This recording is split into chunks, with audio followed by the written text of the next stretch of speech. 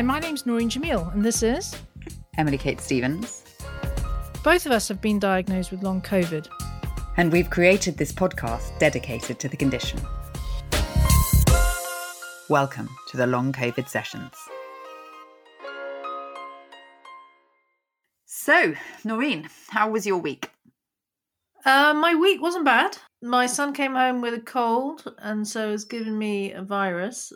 And the way I know that I've got a virus is that my long COVID symptoms have flared, but not horrendously so. So I'm a little bit extra breathless. I have this kind of, I really can't explain it. It's like an asthmatic chest, but it's not really an asthmatic chest, where I kind of feel that my lungs and my heart are not feeling quite right. And I felt a bit dizzy most of the week. Yes, and I'm getting a tightness in kind of the upper part of my chest, just below each shoulder. But it's not too bad. I've been managing to walk. I really feel like I have become deconditioned. I know that it's a controversial thing to say, but I haven't been doing much because I've had about 2 months of ill health, and so I really just didn't do anything.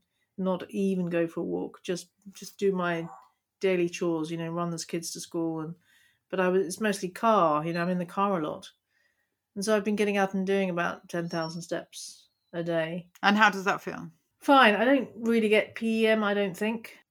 But last couple of days I've just gone and done it because my watch has told me to. Have you been monitoring your heart rate whilst you're doing it? Yes. Yesterday it was not great because I was having a bad day yesterday. My heart rate went up to about 150. The other days it's not been too bad. God, honestly, not too bad. Enough for me to get out, and actually good to feel my legs feeling tired. Good. Which they haven't felt for a long time. I know. Nice. It's not a lot of... It's just a little bit... Because I do feel like I've neglected my muscles quite a lot and need to get out and walk. I mean, your body tells you what you need. It does tell you what you need. And so I've been really feeling like I need to get out and do some exercise. Previously, I just didn't want to. And that was my body telling me not to do it, I guess. I just think it depends how much you listen to your body. You know me. Like after 2 days of not exercising, even when I'm feeling really rubbish, I'm like, I really need to exercise. I really need to exercise. I do definitely listen to my body now in terms of the level of exercise that I do, and I've found my level. But even if that's just going out for a walk. How was your week, sweetheart? It was much better than the previous week when we last spoke. So that had been properly rubbish. It's been really up and down day by day. Yesterday I felt fantastic, and today I felt like crap. And I can't necessarily see a pattern as to why. I would have thought it would be more kind of consistent in its progression. I've been telling you about some weird symptoms this week, haven't I? You have. Do you want to share them with our listeners? I've been having this weird shooting pain in my fingers that also at the same time I get a shooting pain in the top of my chest.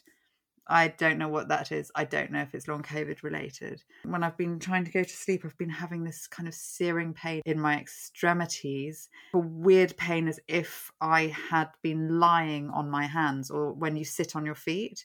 And it's that kind of weird pain of when the blood's coming back into them. It's funny you should mention that. I've been finding that when I'm lying down, one side of my body goes to sleep. Like I get pins and needles. But you're lying flat, or when you're lying on that side? I sleep on my side, and normally it doesn't make any difference, but now I find that I get pins and needles. I'm wondering if we've just got a little bit of a problem pushing the blood to the areas that it's harder to get it to. Oh, and the other thing, I've got super low resting heart rate. Sitting down is sort of 47. It might just be because I'm now incredibly fit from having this long COVID. But I think... I have a 47 this week. Have you? Yeah. I think it might also be a reaction to some of the drugs. When I had a bad day the other day, I did take fexofenadine, and I noticed that heart rate, it can be in either direction, but heart rate can be impacted by, I think, fexofenadine. Okay. Well, I've been taking the histamine regimen for a whole week now, 7 or 8 days, both famotidine and fexofenadine. Are reacting to viruses that the kids bring home is actually something that we mentioned to this week's guest. In this week's conversation, we wanted to speak to a virologist, and get a handle on certain aspects of this virus. And we discussed the role of antivirals in both acute and long COVID. So this week we talked to Dr. Stephen Griffin, who's a virologist, but he also advises on the IndySage group. And interestingly, he mentions that SAGE is now being disbanded, but it sounds like IndySage is still very much going strong. Yes, and some of our favourite people are all on that group, so like Danny Altman and Kit Yates, Benita Kane. It's amazing how, like, we say this, I think we said this last week, but how nice everyone we speak to on the show is. We had a quite wide-ranging discussion about the state of the country in terms of COVID and policy, but here what we've chosen to bring you today is we've really focused in on the antivirals and the way this virus behaves in our body, with the view that we want to bring you some more information subsequently about various antiviral treatments, and we've got a few great interviews coming up on that subject. So this is hopefully to provide a nice broad background. Yeah, this is a bit like a primer, and an interview primer that will set you up for the following episodes that are coming up that go into more detail about antivirals. As a virologist, can you describe to us or explain your view of this SARS virus? Well, the clue's in the name: severe acute respiratory syndrome. Right, but the thing that people keep fixating on is the virus changing. It's not about the virus changing. It's about the interaction between us as hosts, with our immunity and our genetics, the virus and how that might change, and also our environment. So, the dose you get exposed to, the drugs you might be on, your general level of fitness and all the rest of it. That's what dictates disease. Okay, so it's not true to say this virus has now become a cold. It's true to say that with the level of vaccine coverage and recent boosting that we've had, the majority of people won't suffer a severe acute disease course, but that's less of a headline. So it's always a balance. And having multiple vaccines means that we should be far better protected against having severe disease. Of course we should. And we are primarily. I've felt pretty rough for a few days. I've had long-lasting breathlessness and stuff like that. But, I'm not in hospital. I'm not, in trouble. But it's still noticeably different to most diseases that I've had. Do we have information on or data on whether the changes that have occurred with Omicron have changed the version of long COVID and the prevalence of long COVID? Well, I think it's pretty clear that people are getting long COVID from Omicron. That's because we got the first Omicron cases in November, end of November, and now we're seeing that with the 3-month cutoff. If you want to be that black and white about it, but can you literally track that curve on the long COVID? Yeah, I believe so. Yeah, I think that's been on some of Christina's presentations and Deepti's on the IndySage thing. Yes, there clearly is, and also increased incidence in young people, as you might imagine, because of the demographics of this infection now, majorly infecting younger school-age people as well, and initially with Omicron in 20s, 30s. And that really is troubling for me. This is absolutely being ignored by saying that we don't need to worry about prevalence. And because the really weird thing about long COVID is that it doesn't always...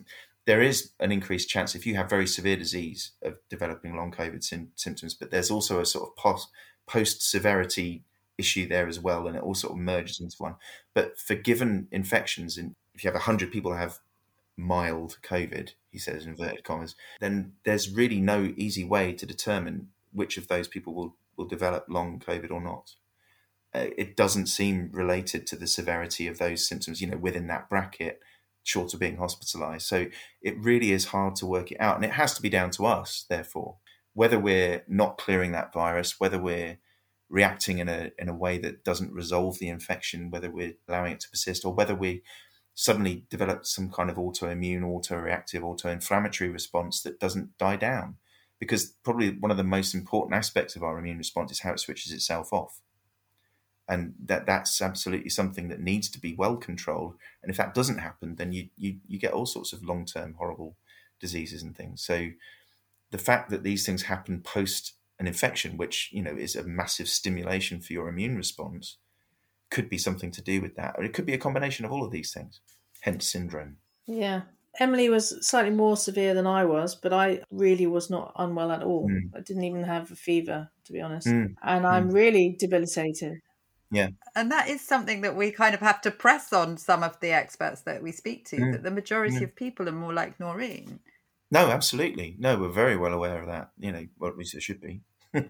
It really is, because I think we just have to be honest and say we just don't know what causes it. We can speculate, and we can say, by me saying, oh, it's a function of viruses and your immune system and your genetics, that's me completely copping out, you realise, because it means I don't know the answer.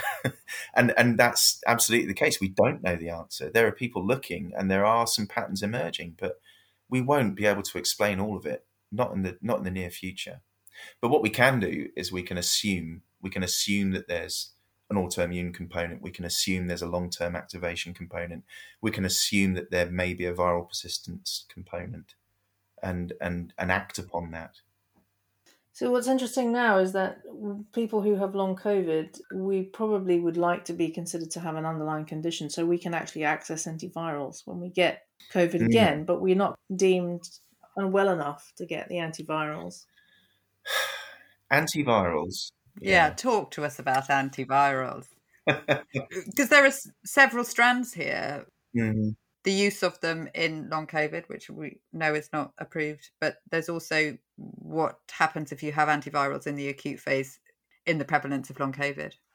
Right. Well, I mean, first of all, access to antivirals, which is the point that you made first of all, I think is, I don't understand it, right? I don't. There are all sorts of different things. But I think the reason that it has been restricted is that you do need to be cautious. The reasons that we need to be cautious about this is that if you think about the trials that have been done with Paxlovid, with Molnupiravir and all the rest of it, and indeed now more recently with Remdesivir, what they're saying is that if you have this course of treatment, you're far less likely to become very severely unwell and hospitalized. Very severely unwell and hospitalized. It doesn't necessarily mean that you won't get infected and keep becoming unwell and all the rest of it. There is no data, as far as I'm aware, on the link between the development of long COVID and people that have been treated with antivirals. I don't know of that data, if it exists. You would hope that reducing the virus load by treating with an antiviral would help, just in general, okay?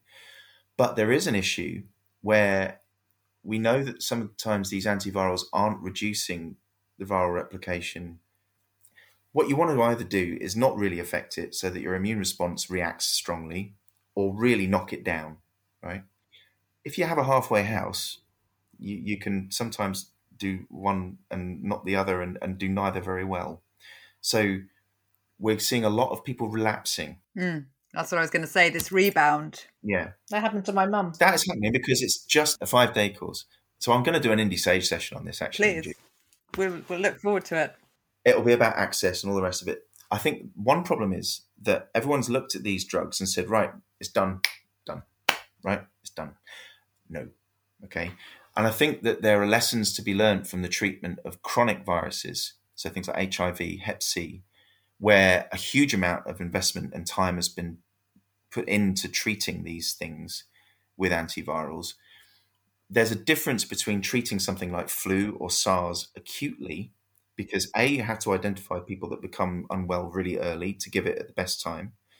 What you're doing is you're kind of just dampening it down, hoping therefore that it doesn't then become severe, right? So in flu, there was a load of controversy around Tamiflu, for example, when the Cochrane did their analysis, because they were saying, oh, at best it shortens your illness by 1 day. Okay, fine. But you have to identify these patients. You have to give it at the right time. And actually giving it systemically has helped lots of severe flu cases. But there's no trial on that because it's a really hard thing to do. So the evidence base is poor. But there is a lot of research going into giving systemic antivirals in severe flu cases and all the rest of it. But you can't possibly do a trial on that. It's just impossible. So when you're drugging a virus like this in the acute phase, all you can hope to do is to just slow it down. And that's all antivirals do is slow it down. And you can see that from the virus load data in the trials. It doesn't come down that dramatically a lot of the time, especially for molnupiravir. Okay, Paxlovid is more potent, it would seem, and that's quite common in drugs that target the viral protease. It's quite a good thing. So this rebound can mean that you haven't quite done the job properly, getting it right the way down and sufficiently so that it's not going to then get a foothold. And the fact that it's only a 5-day course of treatment, they do that for several reasons. One, if you're just using a single drug, if you give a prolonged course of treatment, you're more likely to develop resistance. The second is, as well, because Paxlovid is also packaged in with this other drug called ritonavir, which was originally an HIV drug. Ritonavir actually affects your metabolic pathways in your liver, which break down things, which then allows you to use more of the other drug because it slows down the degradation of that drug.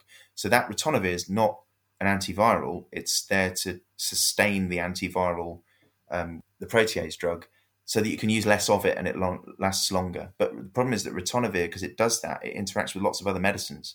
So that's a difficulty if you want to give it to chronic patients who are unwell and give it for a long time. Yeah, because there are a lot of interactions, aren't there? Yeah, ritonavir will not just stop the protease inhibitor being degraded, it stops all sorts of things being degraded. The drug interactions for ritonavir in the Little Green Book is huge. Why can't you just have the other drug on its own then? Because I think, more of it? Well, all of the pharmacology and pharmacokinetics has been done with the ritonavir boost there.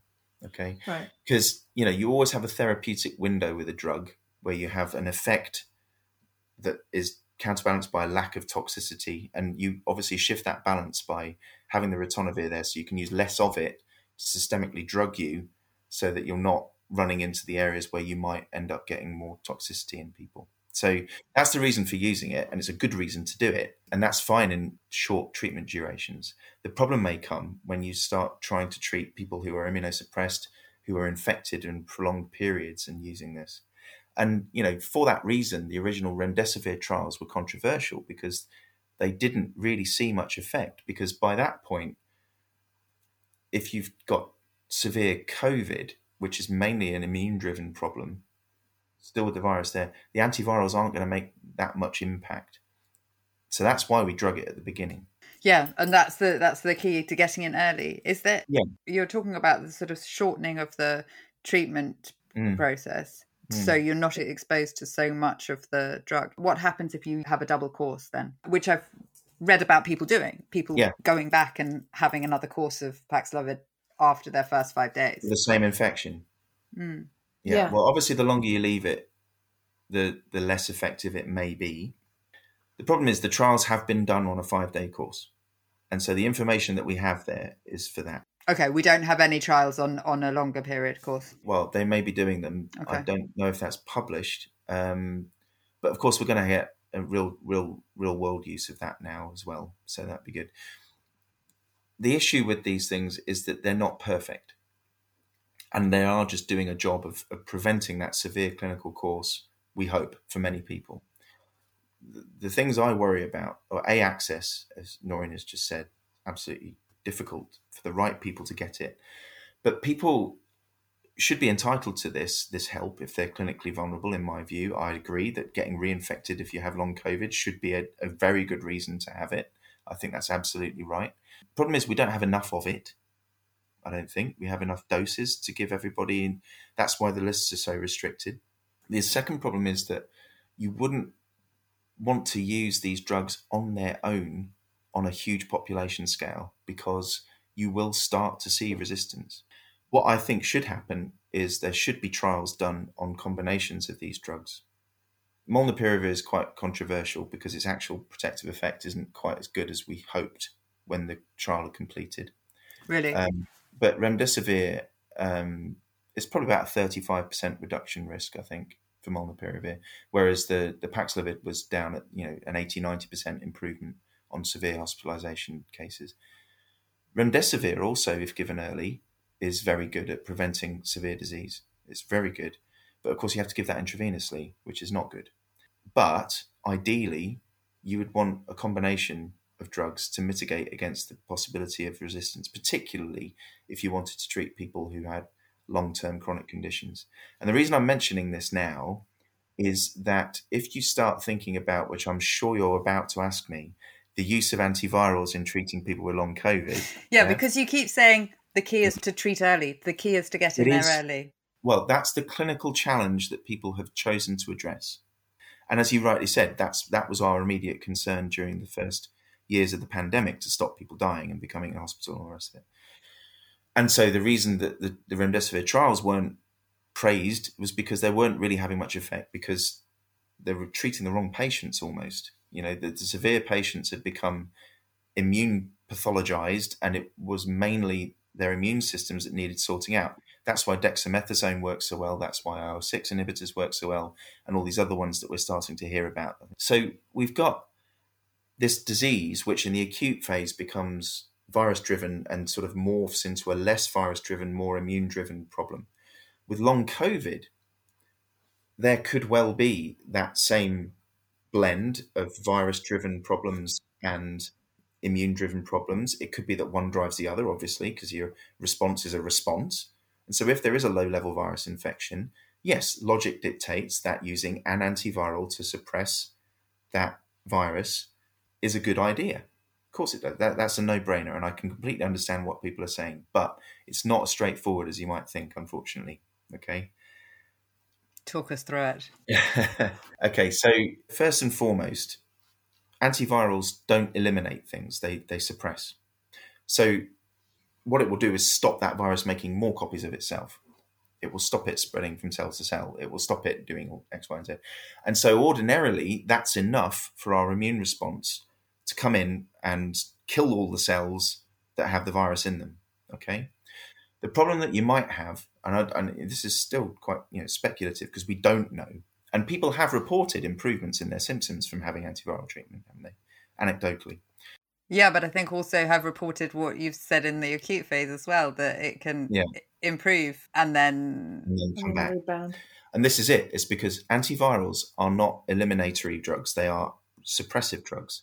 So if your virus, let's say the scenario is that in long COVID, you've got this very, very low level persistent infection in tissue X that's still stimulating your immune system, which is making you feel unwell, and it's having metabolic problems and neurological problems, all the rest of it, because your immune system misfiring is a bad thing. If you suppress that virus transiently with a 5 or 10 or even 20-day course of antivirals, whatever, then yes, you probably may start to feel better again. But the minute that's taken away, that might come back. And the reason for that is that the reason this virus is persisting at such a low level is that obviously our immune response isn't able to mop it up. It's not able to kill that cell for whatever reason that the virus is lingering in. Okay, so without that, there's almost no point giving the antiviral apart from an improvement in symptoms, because you're never going to get rid of it. It will come back. A good example actually is hepatitis C. And hepatitis C is a fantastic success in antiviral therapy, because we went from giving people horrendous drugs that made you very sick for a very long time to giving people oral antivirals, and it cured people in 90-95% of the time. And that's a chronic persistent virus infection. And that actually cured. It didn't suppress it and maintain it as long as you took those drugs. The people that respond are the people that they restore their normal immunity in their liver. Okay, so there's interferon signatures that show that the people that respond to those antiviral drugs are the ones that actually actively eliminate that virus. Gone. Some people don't, right? So you have to have the immune system still to eliminate the cells that have the virus in them. So it may well be that giving the antivirals is enough to just tip that balance to eliminate it. The problem would be that it may not be the case in everybody. As well, if you are to do this, you may need to give it for longer, because people with long COVID, or indeed people who are immunosuppressed who can't clear the virus, may need that virus to be suppressed for longer. It may then be harder for that virus to be eliminated because the immune system might not see it as well. So it really is interesting. What might work, and this is me again speculating, is combining antivirals with some form of immunotherapy to stimulate your immune system to eliminate long-term persistent virus infection. But of course, what we lack is definitive evidence that shows that there is long-term infection with this virus that's actually disease-causing. So this is the problem. The idea that these viruses stick around goes against sort of convention. We think of respiratory viruses of coming and going and, we get rid of it. Actually, viruses go subclinical before they're gone. We know that from other respiratory viruses. They're still in your tissues. They're just not causing a disease because you're finally wheedling them out and getting rid of them. So for a drug trial to do this with long COVID, if it's caused by persistent virus infection, is not going to be straightforward. And the other complication is, of course, that if you're giving a single agent for a long time and that virus is still able to persist, then you are more likely to develop resistance. So you would want a drug combination there, definitely, would be my view. And the second aspect, as well, as we've mentioned before, is that giving ritonavir long-term to people who might be immunocompromised or on other medications might not be a great idea either. So I think what we would need is to be able to identify a definitive link between people that have persistent virus infection linked to their disease, which is not going to be easy, but we could just bypass that and assume that this will benefit a certain number of people. The problem then is that if you want to get trial-based evidence, you need to pick your patient cohort really carefully.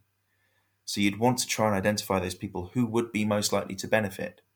So you need to try and skew your trial towards becoming successful, not in a kind of naughty bias kind of a way, but what you'll do is, if you don't do that, you need to necessarily have so many more patients in the trial to catch that cohort that it becomes a massive endeavor, right? So what you'd ideally want as proof of principle is a small-scale trial with people that have persistent virus infection who also have long COVID symptoms and who then you could treat with this new antiviral combination that will require the drug companies being friends with each other and seeing what that does. But then you would also have to establish the immune response of these people and how effective their immune system is working, and whether you need to then apply. What you're suggesting is the opposite of an immunosuppressant, is it? Oh, yeah. Like a complete inverse to what some people are thinking might be helpful in long COVID. You want a checkpoint inhibitor type thing, like you give to cancer patients. You want an immune therapy, an immune-driven therapy. To push immunosuppression. Yeah, definitely. That could work anyway. That could just work to clear. And that may be why there's anecdotal evidence of people having their vaccines and feeling better from long COVID. Because you're almost kickstarting the immune system. It could be a kickstart specifically against that virus, but it can also just be like an immune reset almost. Such a large stimulation, everything just kind of kicks back in again. It's about that immune system not quite being switched off is the major problem, because your immune response should be switched off after it's got rid of its problem. And if it doesn't do that, then you start getting autoimmunity and things. So that is a problem. It feels to me like there are just too many unknowns to start messing around with. Well, this is it. Yeah, I completely understand the clamour for let's give everyone with long COVID Paxlovid. I do. And in principle, yes. But I think in reality, we need to take it slightly slower. I do. Much as I would love to be able to just do it, I think it would make a lot of sense. But it's probably the case as well, though, that not everybody that has long COVID symptoms is due to persistent virus infection. So it's tricky, it's challenging. Yeah, I mean, exactly. And anecdotally, both Emily and I have had our jabs. You haven't had the booster. I had the booster and had a really bad reaction to it. Really? But the first 2 jabs were fine. I've had 3. But I had long COVID before, so I got long COVID before the vaccines were around. And the vaccines didn't improve anything? No, the first 2 vaccines were fine. And I think I had a fairly good year. But then when I had the booster, everything relapsed. Yeah, it really knocked you. And whereas both vaccines completely knocked me, like shattered my immune system. And I've been advised at this stage not to have the booster. But now I'm getting into the situation where I think maybe I just have the booster and suffer the however many months. It's just, it's that payoff. It's that balance of the suffering that I would get from the booster versus how long it might give me some protection. People have to remember that, and this is dreadful to hear, the fact that you're having a terrible reaction to these vaccines, it means that, again, it's about this genetic diversity, and that most people, again, it comes down to this normal distribution of responses. Most people are fine, and for that reason, it's fine. Of course, some people aren't fine, and to understand why that is really important, but we just don't. My thing is that we now have long COVID in our system, and so that the vaccines are then going to react differently to if we didn't have long COVID in our system. Yeah, possibly. Yeah. The fact that it may be that your immune response has misfired to contribute to the long COVID, I'm choosing my words deliberately carefully here. Yeah. Could mean that your response to, an immunogen that is based upon that same virus could be problematic, but we don't really understand it. We don't. No. And remember, a vaccine is a different way of stimulating your immune system to a virus infecting you. And that's partly why we do it, because it tends to give a more vigorous response. Part of the problem that people talk about natural immunity, like it's something you buy at Holland and Barrett, the vaccine is more reproducible and more robust because we give it, and it's actually naturally what we call adjuvanted. An adjuvant is something that we would normally add to a vaccine to make the response that much more robust. And for that reason, we do get side effects from this. Of course we do. It's just really sad to hear that you guys have had such profound side effects too. We also don't talk about it too much on here, because we are vaccine advocates and we do want everyone to get vaccinated. Yeah, and it's also not just the vaccine that affects us. Any infection, any virus that the kids bring home will give us a crash. Since you've had long COVID, and it's made it exacerbates your symptoms. Oh, horribly. Yeah. Oh dear. If someone gets a cold, you don't just get the cold; you get all of the other long COVIDs. So for Noreen, it's mainly cardiac, and for me, I get these migraines and various other things. But yeah, it's interesting the way our body deals with other viruses now. Do you know much about the Evusheld? Evusheld. We were talking to Professor Richter about her patients are immunocompromised. And she's a big advocate for trying to roll it out to at least to the immunosuppressed population. Yeah. But again, the government doesn't seem very interested. But do you think it's a good thing? Do you think it can work as a prophylactic? Yes, theoretically. Theoretically, yeah. Of course, how long it would last. And if you then had a variant that was evading Evusheld, it would be for nothing kind of thing. Whereas the vaccine gives better protection across the board because it's based on Wuhan. I think for clinically vulnerable people, that sort of prophylaxis, when prevalence is high, would be sensible if there weren't other options. And I know that people are given monoclonals as acute therapy, and that works very well. So Rupert Beale, who I know quite well, works at the CRIT, but he's also a kidney doctor, and he uses monoclonals in his immunocompromised patients.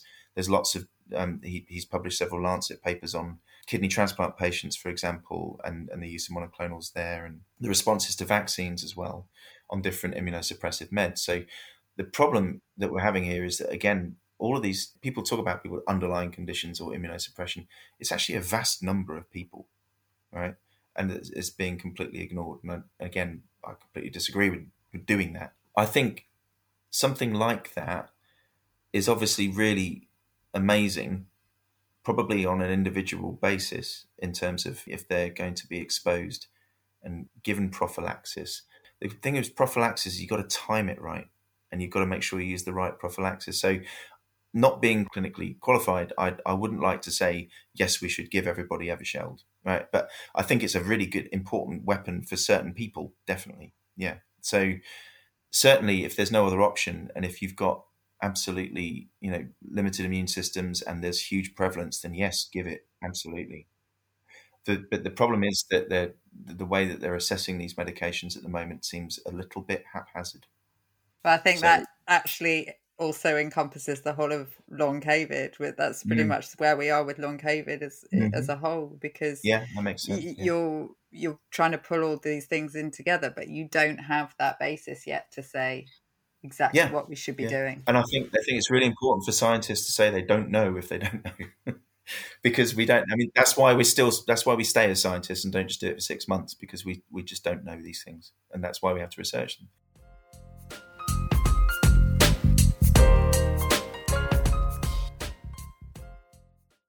I thought that was so interesting, the way that he describes the antivirals suppressing the virus to a degree. But I honestly, we've done a lot of reading, we've spoken to a lot of people, and I did not realise until now that it does not remove the virus from your system. I don't think. Did you?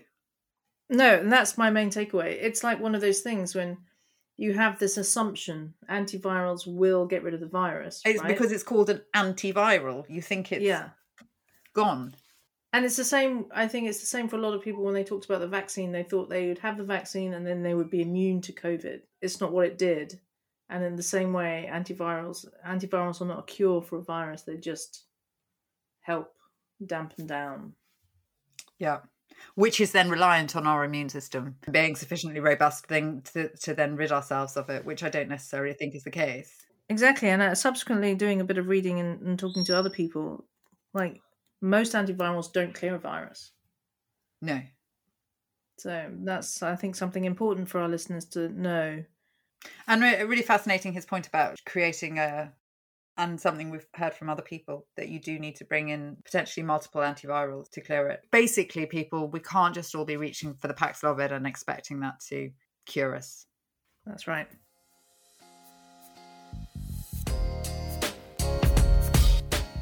Join us next week as we hear others' experiences of long COVID. Share your stories and questions at tlcsessions.net. Follow us on Twitter and Instagram for the latest updates. And if you found this interesting, please do subscribe.